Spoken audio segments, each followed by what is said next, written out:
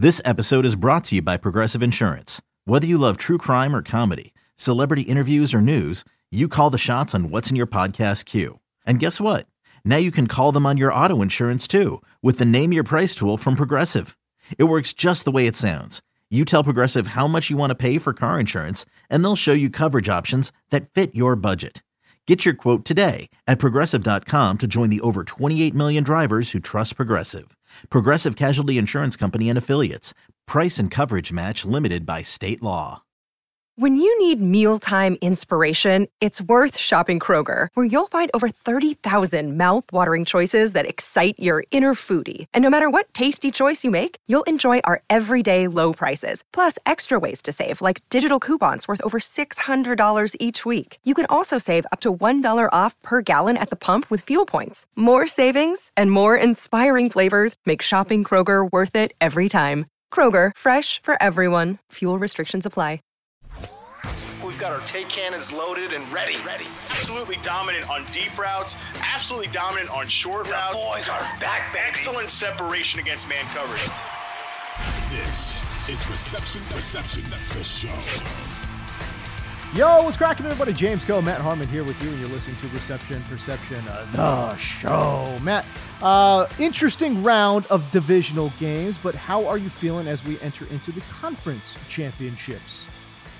Yeah, divisional round, I would say a little bit disappointing. A little bit, you have one huge blowout with the number one seed Eagles taking it to the Giants. You have that one. The Bills-Bengals game didn't really live up to expectations, but I feel like actually there's a lot of interesting takeaways coming out of these games. Yes. More like big picture things to talk about.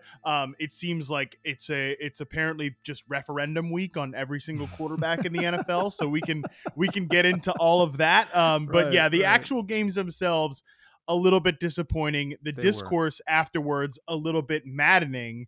So yeah, we can get into all of it. The wild card round, the games were just spectacular, right? So this was certainly a disappointing weekend in terms of competitive football, but as you mentioned, the storylines coming out of the games are vastly interesting as well. Before we dive into those games though, Matt, give the listeners a little bit of an update as to what we can expect from the charting data on receptionperception.com.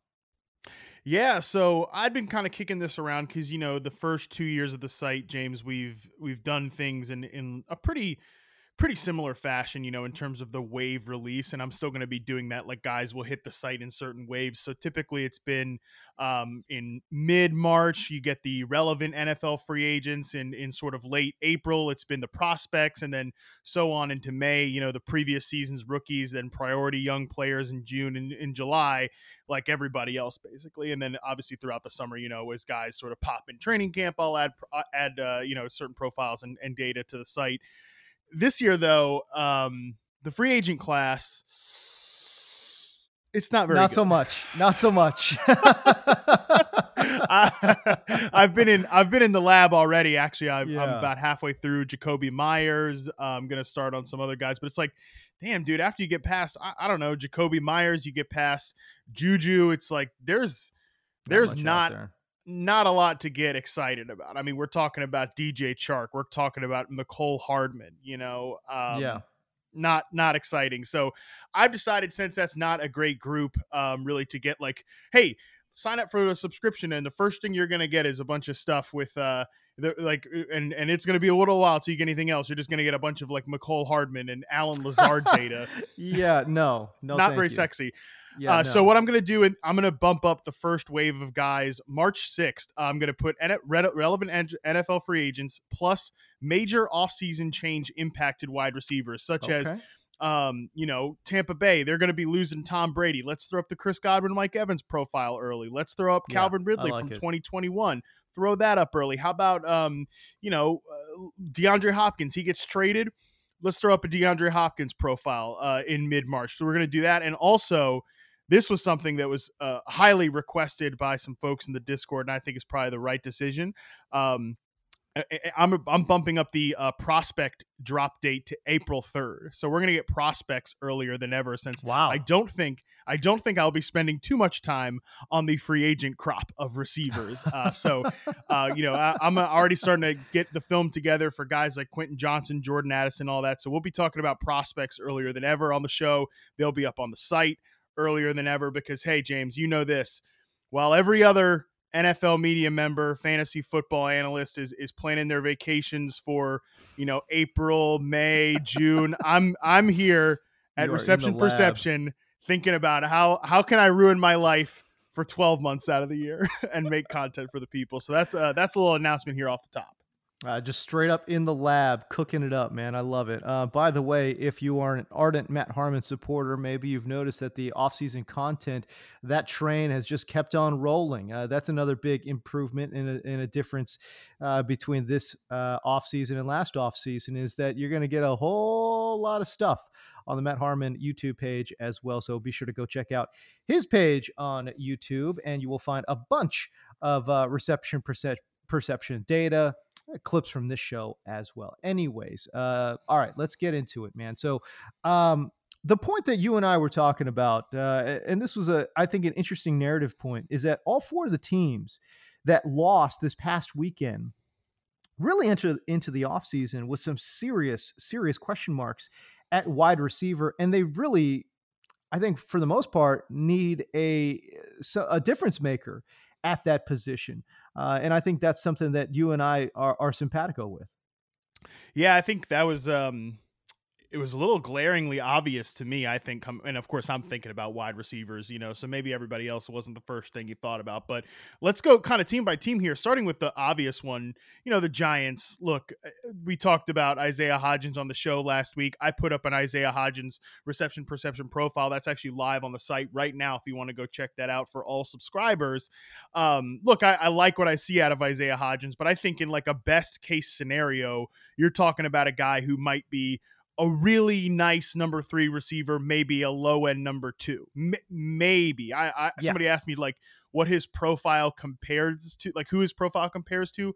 I threw out like some of the best years of Corey Davis, sort of like as a career barometer for old Isaiah Hodgins there. Other than that, I mean, I don't think you're counting on basically anybody else. Like I said, Darius Slayton's a free agent. They are going to get Wan'Dale Robinson back off a torn ACL, but when is he going to be ready? He's probably a slot only player. Maybe you have Richie James is still in the building, but they're kind of, I think, of the 4 teams, they're certainly the most blank slate team of these groups here. And I think they could, again, the free agent pool is not great. So how do they go about attacking that position? So let me ask you a question about the Giants, though. You listed off 3 players that I think are, solid. I think can be solid NFL contributors. You named Isaiah Hodgins, Wan'Dale Robinson, and Richie James. And Hodgins and Richie James in particular, really, I think, showed they've got some stuff in the last month of the season, right? Okay, well, now here's the problem for me, though. All these guys, to me, profile as inside type players. Hodgins is a big body, but I think where he has done really well. And again, the maybe the profile will show different, but I just feel like he's done so much better against zone than man coverage. To me, he's not really a guy that can win a bunch of routes on the outside because he just doesn't have that speed.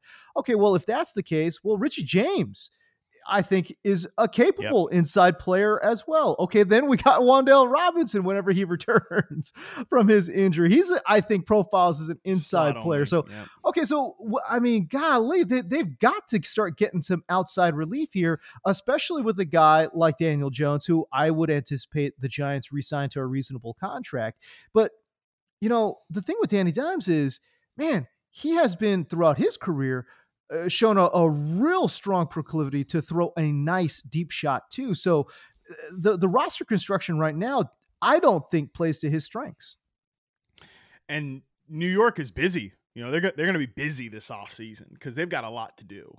They've got to. And I thought it was interesting, sort of parsing the quotes from Joe Schoen, their general manager, his postseason presser. I thought it sounded much more likely and much more sort of, I think Connor Hughes, who writes for the New York teams. I think he put it like he sounded a lot more warm and fuzzy about Daniel Jones than Saquon Barkley, and we know this is a nuts and bolts salary cap based guy in Joe Schoen, and that was really why they brought. I think it was a big incentive for why they hired him, was because hey, you want to get this guy in here and clean up a really messy cap situation where they had to cut James Bradbury, who of course made some big plays against them in the playoffs, to field an NFL team, just to sign the damn rookies last year. So I'm not surprised that he's not out there being like, you know what, Saquon, heart and soul of our team. Like we go as he goes. We're gonna make sure he's back in the building, but.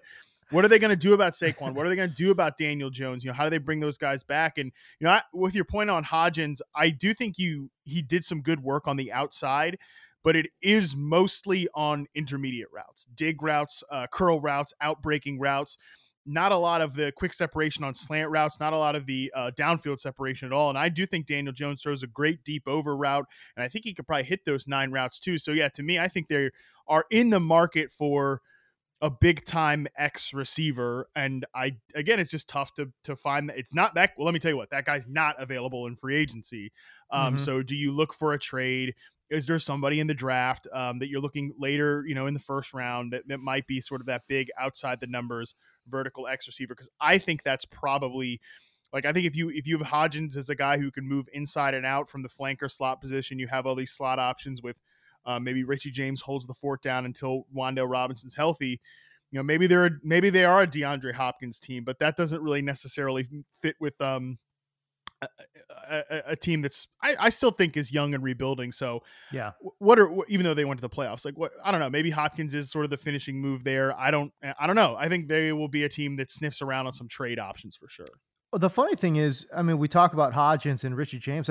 Both guys are unrestricted free agents, man. They could be gone, Hodgins is a exclusive rights free agent, right? Because he's so young in the league, or at least he's a restricted. I think Hodgins is the one I feel for sure he'll be back, because this is only his second season, right? And when you can't be an unrestricted free agent until I think you've had 4 years in the league, right? Rights, so Yeah, he'll that AKA he ain't a free agent is what exclusive rights free agent means.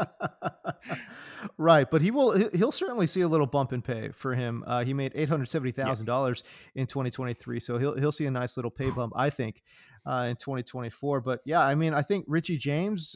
Do they? I don't know. Does he sign for a very team-friendly deal, or where does he go? Who knows what's going to be happening here? But yeah, what a crazy summer that lays ahead here for the Giants. No, what are they going to do with Saquon, as you mentioned? What are they going to do with these two, gems in the rough that they found in Hodgins and Richie James, who again, I think can play at the NFL level, but do they fit into what the Giants want to get done? They need to get team speed. They need to get team speed in the absolute worst way possible, man. And I tell you what, man, I was impressed with what they did defensively this year too. Look, we talk about all the things that Brian Daboll did offensively, man, but you know what, man, what Wink did for the defensive side, it's a unit that was not that good. Really, from a talent perspective, they had, at best, B- talent level. And I thought they played well above their talent level this year. And so I think the coaching staff just did a bang-up job with that team. Yeah, it was a great coaching staff. And do they lose Mike Kafka to a head coaching job? Mike Kafka is a guy who's interviewing with the Panthers. I know at least he's interviewing with Carolina, and he could be a guy that gets plucked. It's interesting, too, that this is off topic, but the Giants, deep backup quarterback Davis Webb is expressing today that he wants to get into coaching, and I kind of think this might be a new trend that emerges, because you think of Kafka as like he's not one, I'm talking about the backups who aren't like Chase Daniel, who could just coast forever in the league because he had a couple of good games and just make money, but the guys like Kevin O'Connell's another one, Mike Kafka's another one, Kellen Moore was another one. Those guys got into coaching quickly. I literally think Kellen Moore went from the practice field to coaching for the Dallas Cowboys. So I think that might be a new trend that emerges, just speaking on Kafka. these guys that are going to fall out of the league. Like, let me get into coaching early so that I can be a head coach by like the time I'm 36 or 35, like O'Connell and Kafka probably will eventually fall in that footsteps. But yeah, busy off season for the Giants. That's for sure.